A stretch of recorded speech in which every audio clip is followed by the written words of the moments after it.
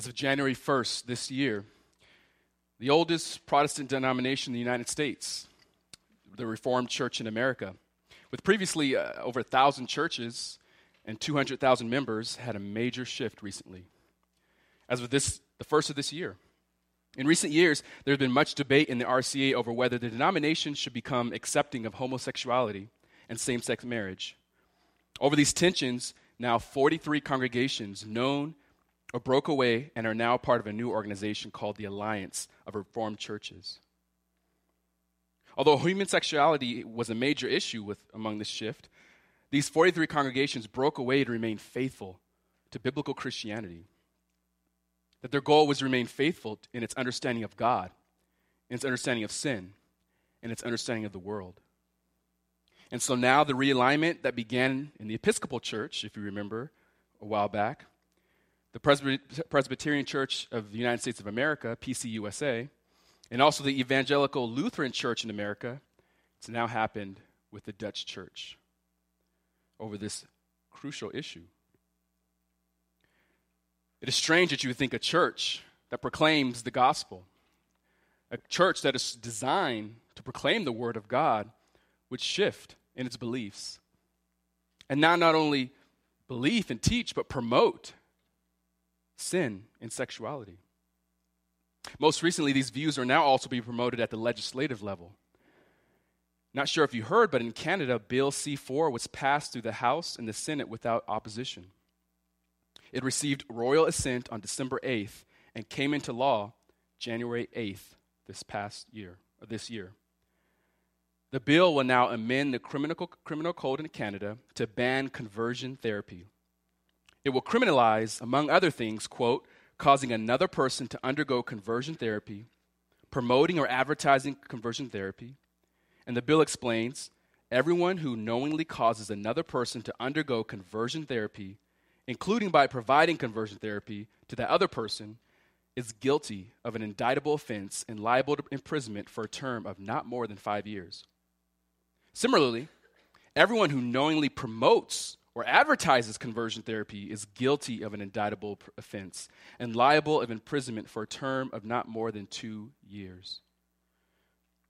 They say and explain in the bill that conversion therapy is harmful, even when sought by consenting adults, including because it perpetuates myths and stereotypes. This is happening, we expect, I guess, at the government level, but even at the church, all levels, a shift and a change in understanding of human sexuality, so much so that not only churches are promoting it, but also the government now is strong-arming it. Now, in response to this political action that happened in Canada this past week, on January 16th, today, faithful men across Canada and many faithful men in America, even this morning, are preaching on God's design for marriage and a biblical ethic of sexuality. It's happening in many churches right now as we speak. Now, I'm sure it's no surprise to you, but the political climate in America towards biblical Christianity is increasingly hostile. The battle is a real battle, and one that can intensify with time. We don't know the future. We won't fear the future, but we know it can intensify.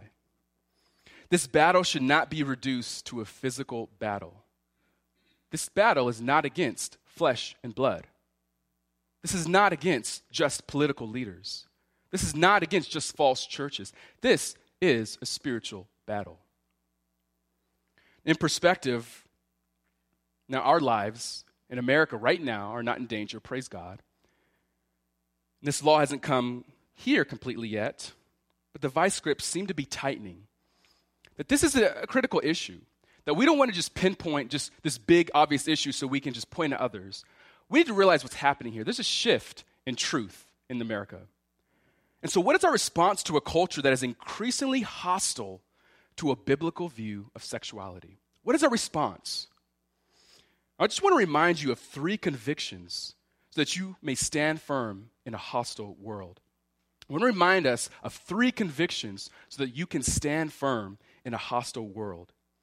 The first conviction is that God's sovereignty remains our joy. I want you to hear that God's sovereignty remains our joy. Beloved, though this is in Canada, It's not far from here. It's in North America. And in fact, in 2012, California passed Senate Bill 1172 banning gay conversion for those under 18 years old. So if you're a licensed therapist in California, if you were to try to treat or to talk to someone about changing their orientation or about their sexuality who are under 18, you could get your license revoked or removed. It's already here in some sense in California. If you're a licensed professional, it's illegal. In this past year, one political party in America has made pledges to ban harmful conversion therapy, quote unquote, as part of their platform. This is disguised, obviously, in language. It says harmful conversion therapy. This is disguised in language in an attempt to protect innocent people. But in their spiritual blindness, I do think there's some sort of leniency that they think they're doing good, that they want to ban harmful conversion therapy. They think they're doing good. They want to protect in innocence these harmful things that are happening. But when you see in the bill, especially in Canada's bill, that condemns conversion therapy even against consenting adults, this goes beyond an innocent motive. That their contention is just not with just protecting someone, but their contention is with biblical truth, because it condemns the sexual revolution. Now, beloved, in spite of all this, in this climate that we're in, are you prone to anxiety? When you think of the turning of all the platforms, of the political changes, of the culture, of the climate, are you prone to anxiety or despair or sorrow? Are you troubled with the current state of affairs to the point that maybe your soul is in angst? I want to remind you this morning, the sovereignty of God is your joy. As I said, we should anticipate opposition. Anticipate it, believer. 2 Timothy chapter 3, verse 12 says, "Indeed, all those who desire to live godly in Christ Jesus will be persecuted." If you desire to live a godly life in Christ, I got a promise for you. You're going to be persecuted. Now, you may be persecuted when you share the hope of the gospel. You may be persecuted when you say that you still believe there is one God and there's only one way to God. You may be persecuted when you just say your beliefs on human sexuality, that there is just two genders. You may be persecuted on any level of biblical truth. We don't know what's coming. We won't fear the future, but we know it's promised. And one response to all of this, especially these changes, may be despair or anxiety. But that happens when we lose sight of God's sovereignty. It's the fact that He is on His throne. Scripture is filled with accounts of faithful men and women who came against opposition for being faithful to the Word of God. We're in good company. For example, Elijah faced pressures in 1 Kings chapter 18. Now, if you recall in 1 Kings chapter 18, this is a time when idolatry was rampant in Israel. And the worship of Baal was authorized and normalized, even by the king and his wife. That idolatry was authorized. It was approved of. Now, 1 Kings 18, if you're familiar with it, it surrounds the account of Elijah against the prophets of Baal. That Elijah, if you recall, he prepares them. He calls them out. He says, "Bring your prophets before me. And let's just have a challenge. You make an altar to your God. I'll make an altar to Yahweh, the true God. And whoever brings down fire from their God, that reveals who is the true God." Chapter 18, verse 24, it says that then you call on the name of your God. I will call on the name of the Lord. And the God who answers by fire, Elijah says, He is God. And all the people said, "This is a good idea. Let's do it." Now, I think you know how the story ends, right? The prophets of Baal, they come, bring their altar, they set it up, and they start making prayers and requests to their God, and they're doing it all the way until nighttime, just trying to pray for that fire to come down, doing all sorts of crazy, wicked things in order to do that. And nothing happens. And then Elijah comes along, and he prays to God. And what happens in verse 38? He prays to God. He says, if you notice actually before he does that, in verse 37, he says, "Answer me, O Lord. Answer me, that this people may know that you, O Lord, are God, and that you have turned their heart back again." And then verse 38, what's the outcome? "Then the fire of the Lord fell and consumed the burnt offering, and the wood and the stones and the dust, and licked up the water that was in the trench." who was vindicated? The God of Israel. That Yahweh was revealed to be the true God. That fire miraculously came down, consumed his altar that was drenched with water, and consumed the sacrifice. So much so that the people saw this and they said, Yahweh, he is God. Yahweh, he is God, in verse 39. That they saw by the miraculous hand of God, the true God of Israel was Yahweh. Now, do you remember how Elijah responds after this? Because after this happened, Yahweh was vindicated. What did Elijah do to the prophets of Baal? He had them all killed by the sword. Rightly so, according to Deuteronomy 13 and 18, for a false prophet, you need to be murdered because you're seducing the people away from the true God of Israel. So he had the prophets of Baal killed. But what happens when Jezebel hears about this? In chapter 19, now Ahab told Jezebel all that Elijah had done and how he had killed the prophets with the sword. And then verse 2, then Jezebel sent a messenger to Elijah saying, so may the gods do to me, and even more, if I do not make your life as the life of one of them by tomorrow about this time. Jezebel hears about this and says, you killed my prophets? It's go time. And how does Elijah respond? I know who my God is. This God who just brought down fire from heaven. This God who's a mighty God, who I've seen his wonders work before my eyes. He even worked through me. How does Elijah respond? I'm not afraid of you, Jezebel. No. Look at verse 3.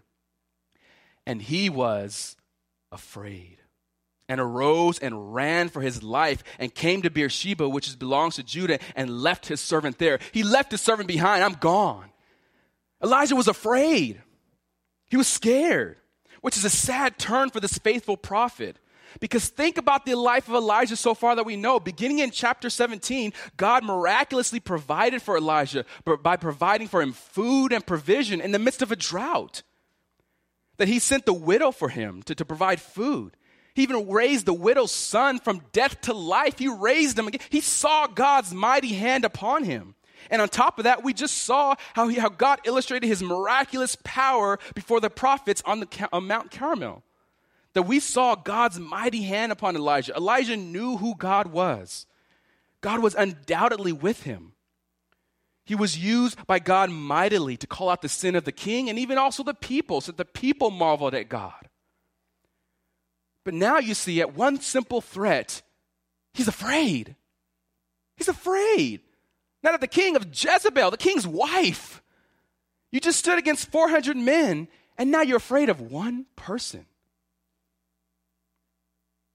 Perhaps he brought to mind what she did with the other prophets of Yahweh. If you look at 18 verse 4, it says, for when Jezebel destroyed the prophets of the Lord, that she destroyed the prophets of Yahweh before. Perhaps he thought about what she would do to him as well. We don't know exactly what he was thinking, but he was genuinely afraid, so much so that he ran for shelter, ran for safety.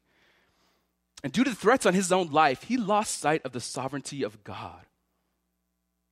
As a result of this, if you know the story, Elijah struggled with depression, with fear, and even suicidal thoughts. Look at in chapter 19, verse 4. It says, but he himself went a day's journey into the wilderness and came and sat down under a juniper tree. And he requested for himself that he might die and said, it is enough now. O Lord, take my life, for I am not better than my fathers. He fled. He was afraid. He wanted to die. This is not what I signed up for.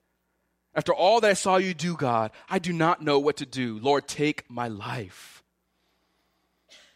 He stood up against opposition. He stood up against political threats. That this political ruler who was perverting the word of God, drawing the people away from the word of God, Elijah stood up to him at first, and now when the threat on his life came, he wanted to flee because he lost sight of who God was.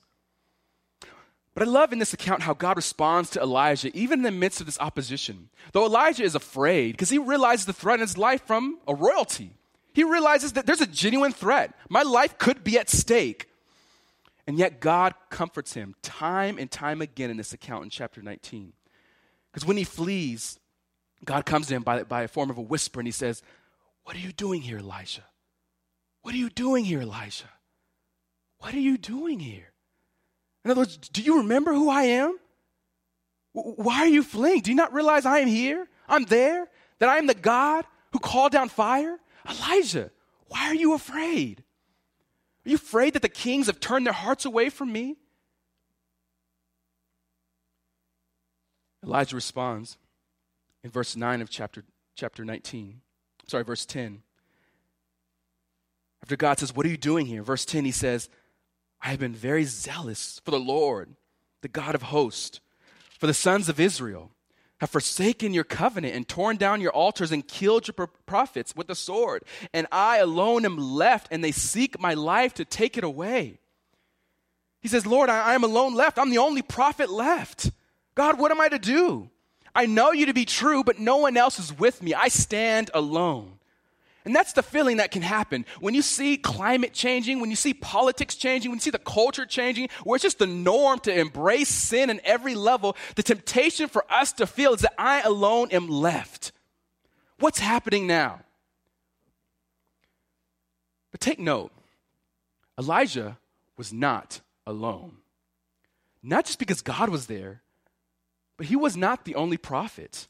If you go back to chapter 18, verse 4, right when it talked about Jezebel murdering God's prophets, for when Jezebel destroyed the prophets of the Lord, right? Obadiah, what did he do? He took 100 prophets and hid them by 50s in a cave and provided them with bread and water. Even more, Elijah himself knew that because Obadiah tells Elijah in verse 13, if you scroll down, has it not been told to my master, who's Elijah, what I did when Jezebel killed the prophets of the Lord, that I hid 100 prophets of the Lord by 50s in a cave and provided them with bread and water? Elijah knew this. He was not alone, the only prophet. 100 other prophets remain. But he cries out to God, I alone am left, because he felt alone. He felt as though he was the only one left. Though he wasn't the only prophet, Elijah felt alone. He felt abandoned because though he knew God to be true and his word to be true, he felt alone. But God so graciously reassures Elijah that he is not alone. And even beyond that, if you go back to chapter 19, verse 18, what does God promise him? Yet I will leave 7,000 in Israel, all the knees that have not bowed to Baal, and every mouth that has not kissed him. That even in here, God promises, no, Elijah, I know you feel alone, but guess what? I still have 7,000, beyond 100. I got 7,000 I've reserved who have not bowed down. You are not alone. What Elijah needed to be reminded of in his moment of despair, in his moment of doubt, when he saw the climate and the political climate changing, what he needed to be reminded of is the fact that God is still on his throne and he never leaves this world without a witness, but he will leave his faithful servants here. And so even though, no matter how alone we feel, no matter how it seems like the climate is shifting and coming against the church, beloved, rest assured, you're not alone. And even more than that, God has called you to be faithful and rooted in truth in this time of the season. No matter how the culture shifts in its view of sexuality, the church will stand firm on truth, not afraid of opposition, not running or leaving California out of fear, but we will stand firm as a light proclaiming the truth in a dark land. That is your calling.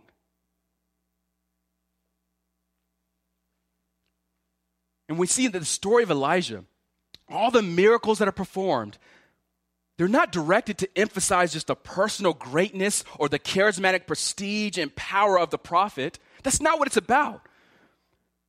But it shows us how to encourage the faithful by the demonstration of God's divine power. This is not a story just to show how great and wonderful things Elijah himself did, but we see the story of Elijah to see how God's divine power worked miraculously as a means to motivate the faithful to know that God is who he said he is.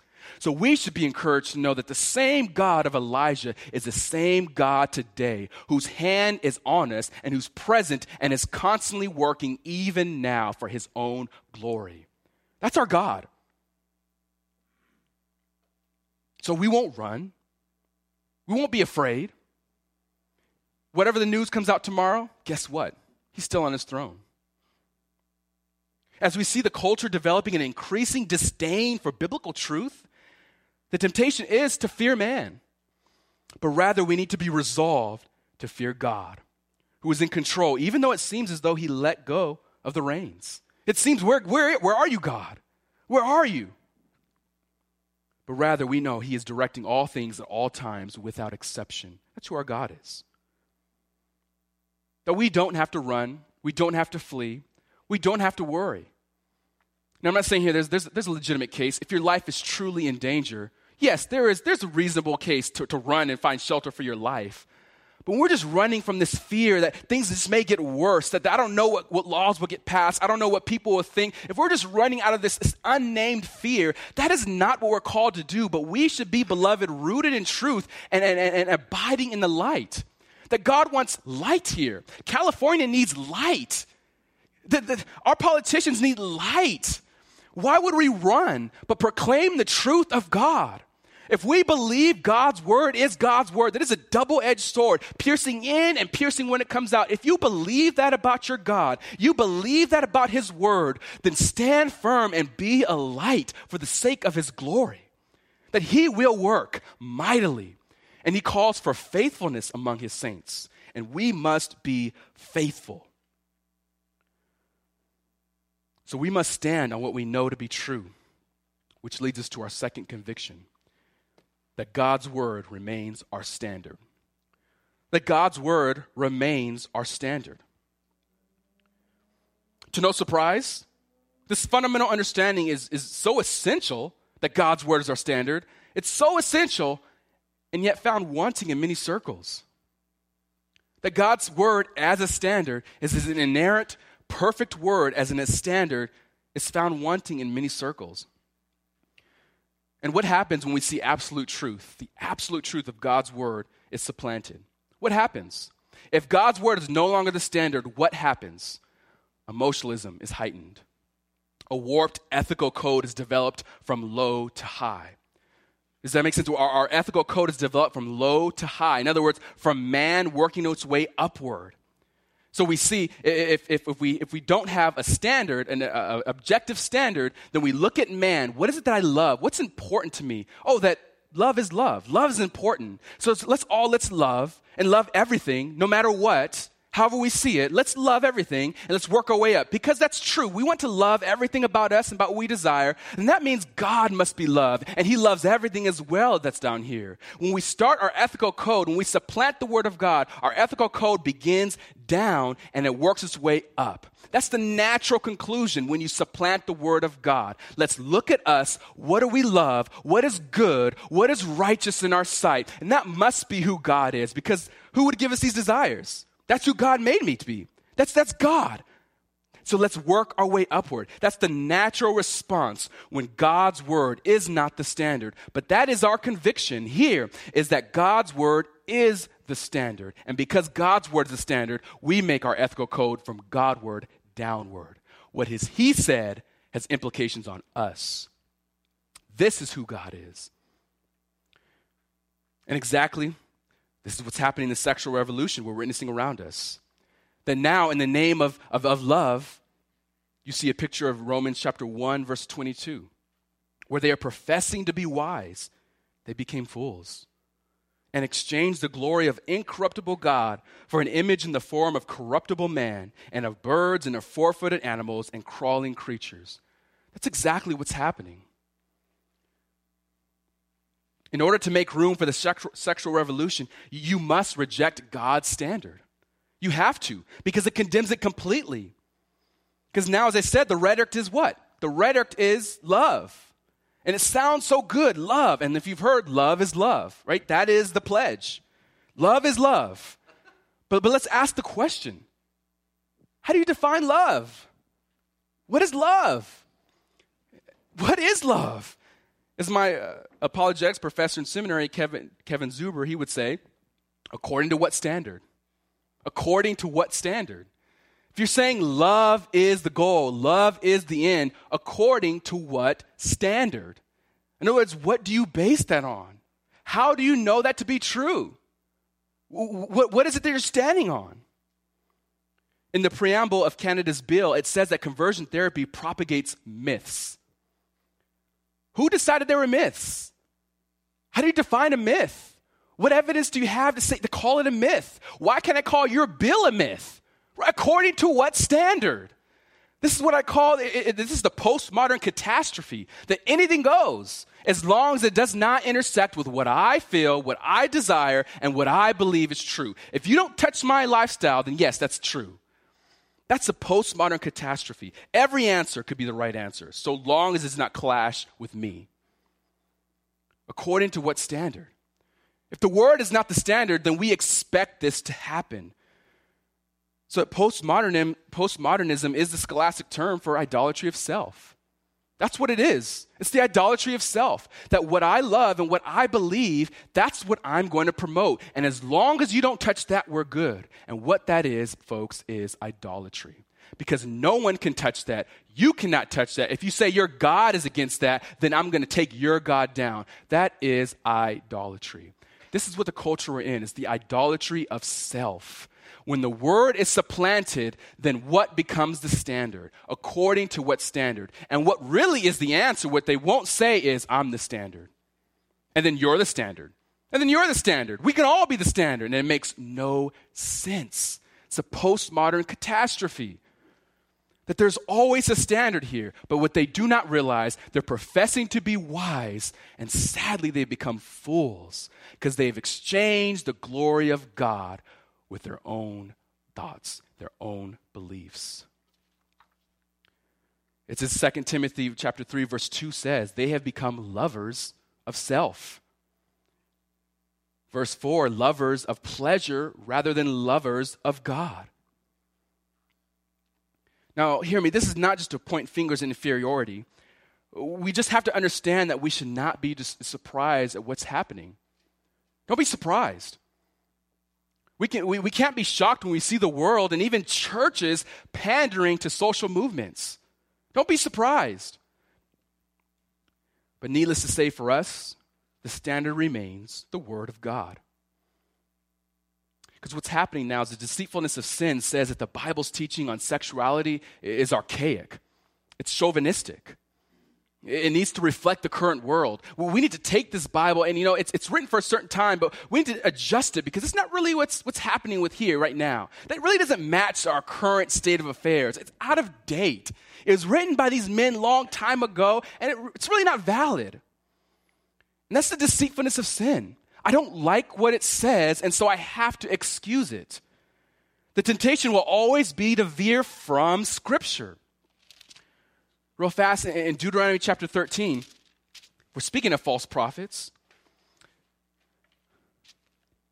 It says that if a prophet or dreamer of dreams arises among you and gives you a sign or a wonder, and the sign or the wonder comes true concerning which he spoke to you, saying, let us go after other gods and let us serve them, then you shall not listen to the words of that prophet or the dreamer of that dreams. So you catch that. So even if a prophet, if a dreamer of dreams, no matter how persuasive their speech is, even if they do signs which you see before your eyes, they do these miraculous signs that you are even looking and observing, if they do all of that and then they say, let us go serve other gods, do not listen to them.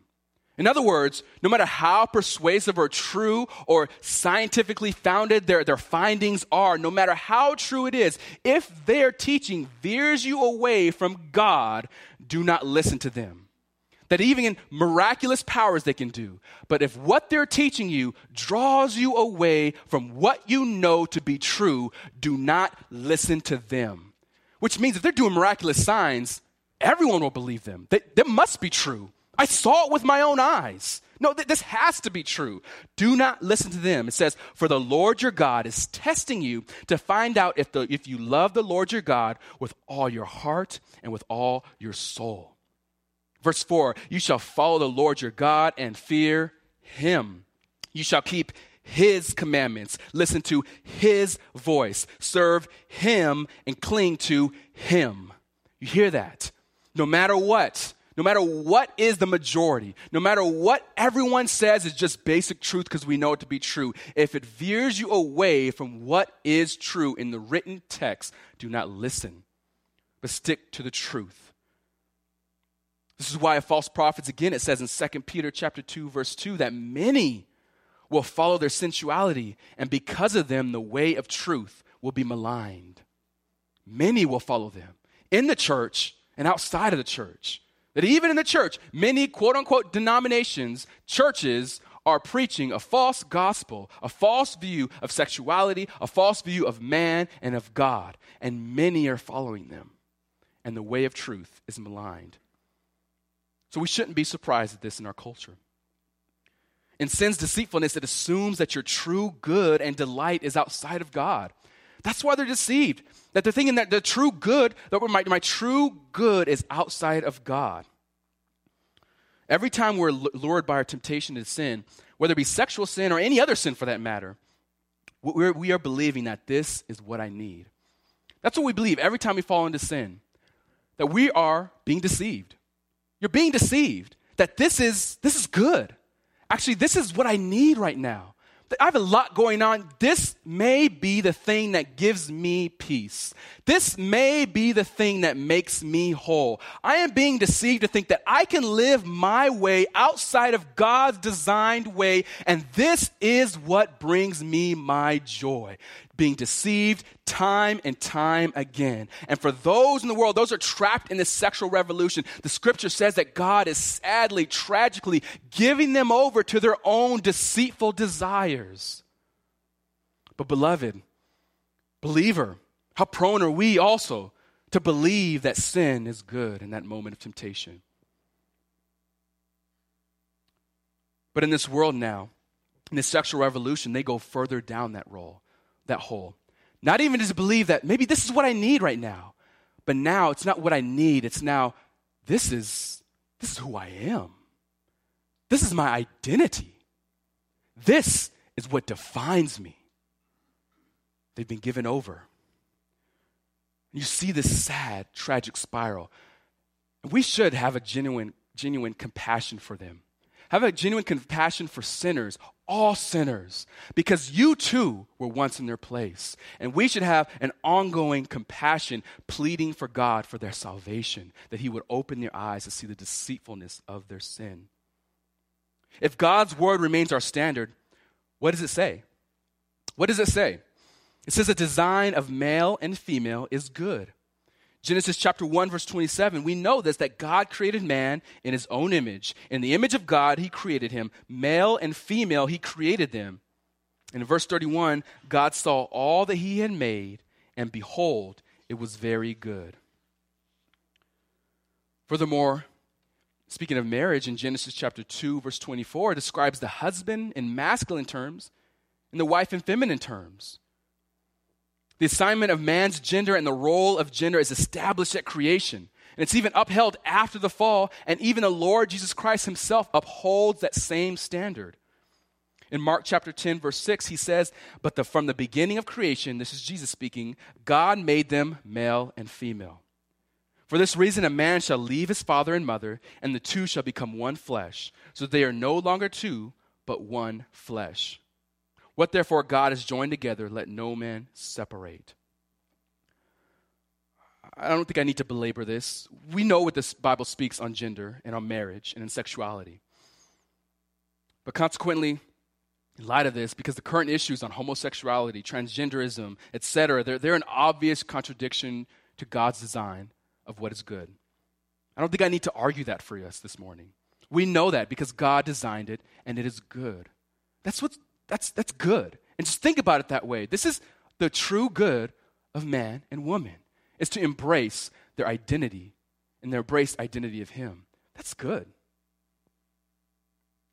So in a sense, the world, it echoes the very words of the serpent in the garden.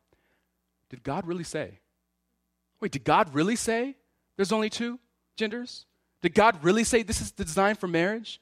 Wait, did God, you really think there's only two genders? Do you really think that? Wait, come on. Wait, no, come on. No. What about this? Wait. This is so much fun. I mean, this is who you are. This is how he made you. God made you that way. Did God really say is the basic echo that we hear today. Nevertheless, that moves us to a third important conviction, that God's gospel remains our hope. That God's gospel remains our hope. It's quite interesting that the terminology in Canada's bill outlaws conversion therapy, quote unquote. It's defined as, quote, a practice, treatment, or service designed to change a person's sexual orientation to heterosexual, change a person's gender identity to cisgender, change a person's gender expression so that it conforms to the sex assigned to the person at birth, repress or reduce non-heterosexual attraction or sexual behavior, repress a person's non-cisgender identity, or repress or reduce a person's gender expression that does not conform to the sex assigned to the person at birth. End quote. Now, if I'm being transparent, I'm not interested in conversion therapy.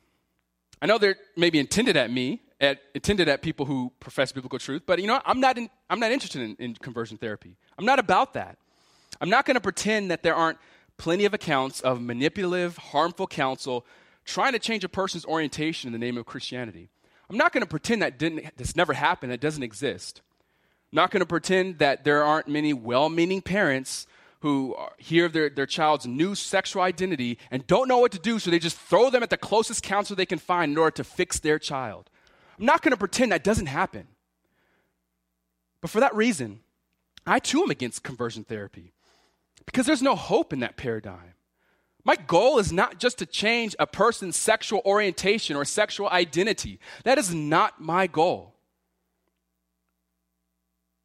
Now, we also know that what they label as conversion therapy, it's ambiguous. This definition is ambiguous of what that really involves, what that includes. It's ambiguous, and I think that's intentional, but that's beside the point. So why is conversion therapy insufficient? It loses sight of man's greatest need. It loses sight of our greatest need. The church here is made up of ex-sinners. Look to your left and to your right. It's an ex-sinner. They're in Christ, an ex-sinner. This is the room of ex-sinners. Welcome to the club. That's what the church is made up of. The reason we can't point our finger inferiority at others is because we need to remember who we are, but even so, remember who we were. 1 Corinthians chapter 6, verse 9. Or do you not know that the unrighteous will not inherit the kingdom of God? Do not be deceived. Neither fornicators, nor idolaters, nor adulterers, nor effeminate, nor homosexuals, nor thieves, nor the covetous, nor drunkards, nor revilers, nor swindlers will inherit the kingdom of God. It's pretty plain and simple.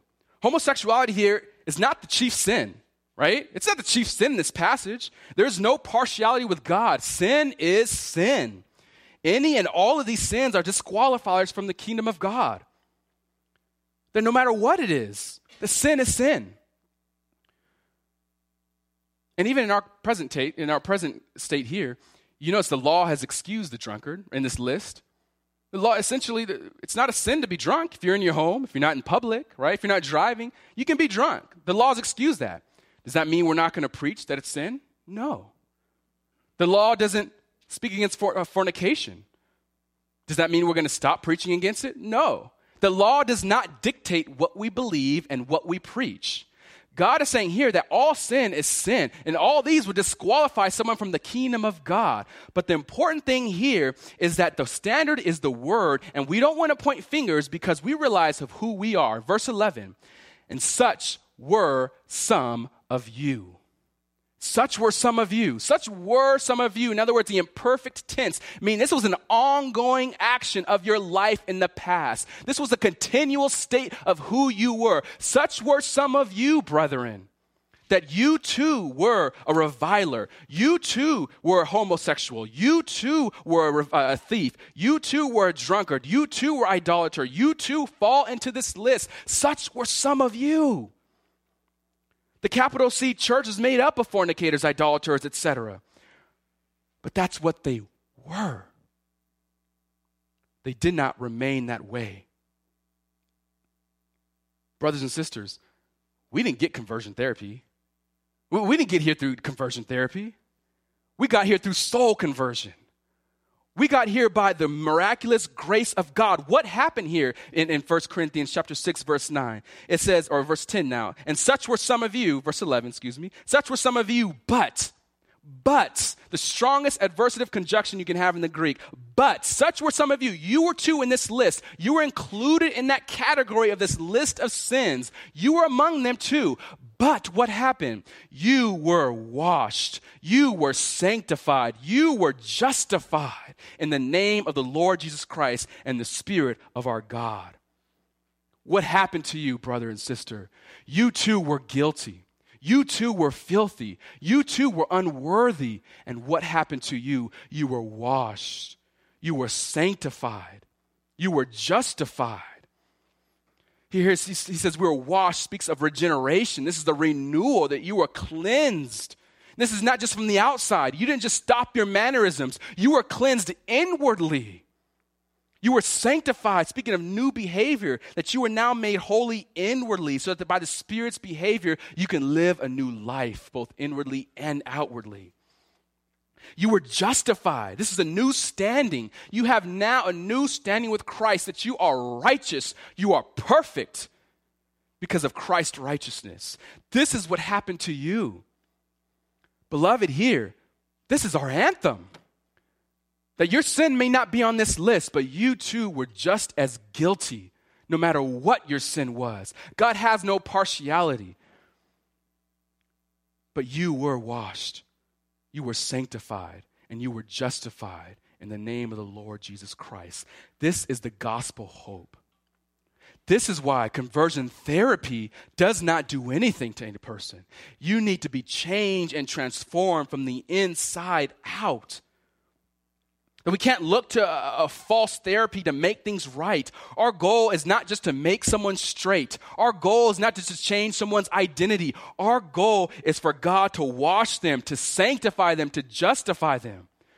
That is my first prerogative. If I meet someone in the LGBTQ community, that's my first prerogative, is not just to call out their sexual identity, but I want them to see the transforming grace of God, that same grace that transformed a sinner like me, that I had other sinful desires. I was walking according to the prince of powers of the air. I was steeped in my own sin, but guess what happened?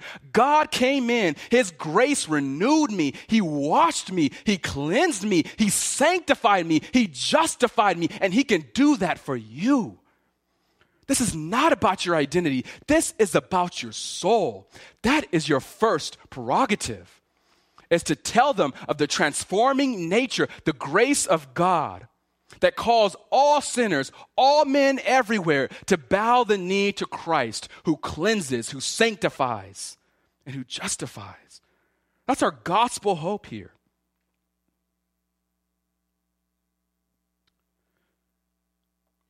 And even beyond that, we know these to be our three convictions: that God's sovereignty remains our joy, that God's word remains our standard, and that God's gospel remains our hope.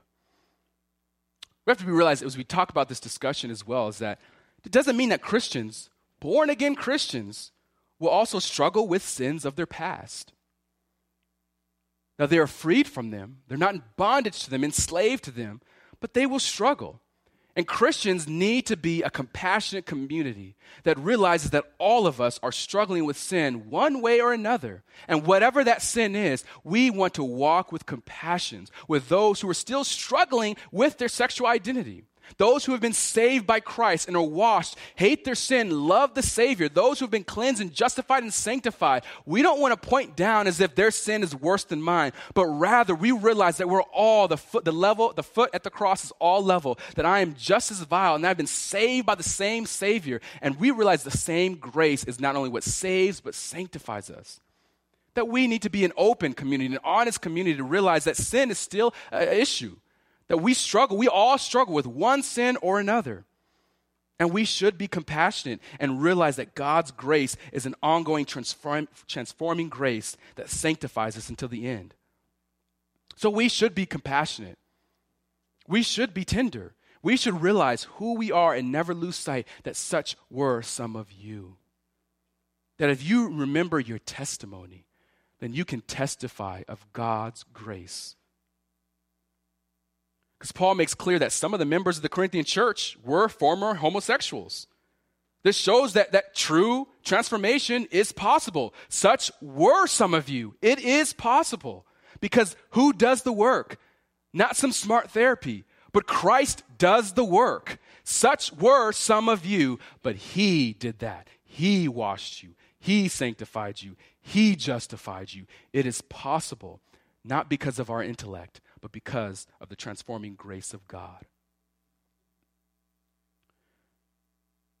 So ministering to the LGBT community begins by understanding how prone humans are to being deceived by their desires.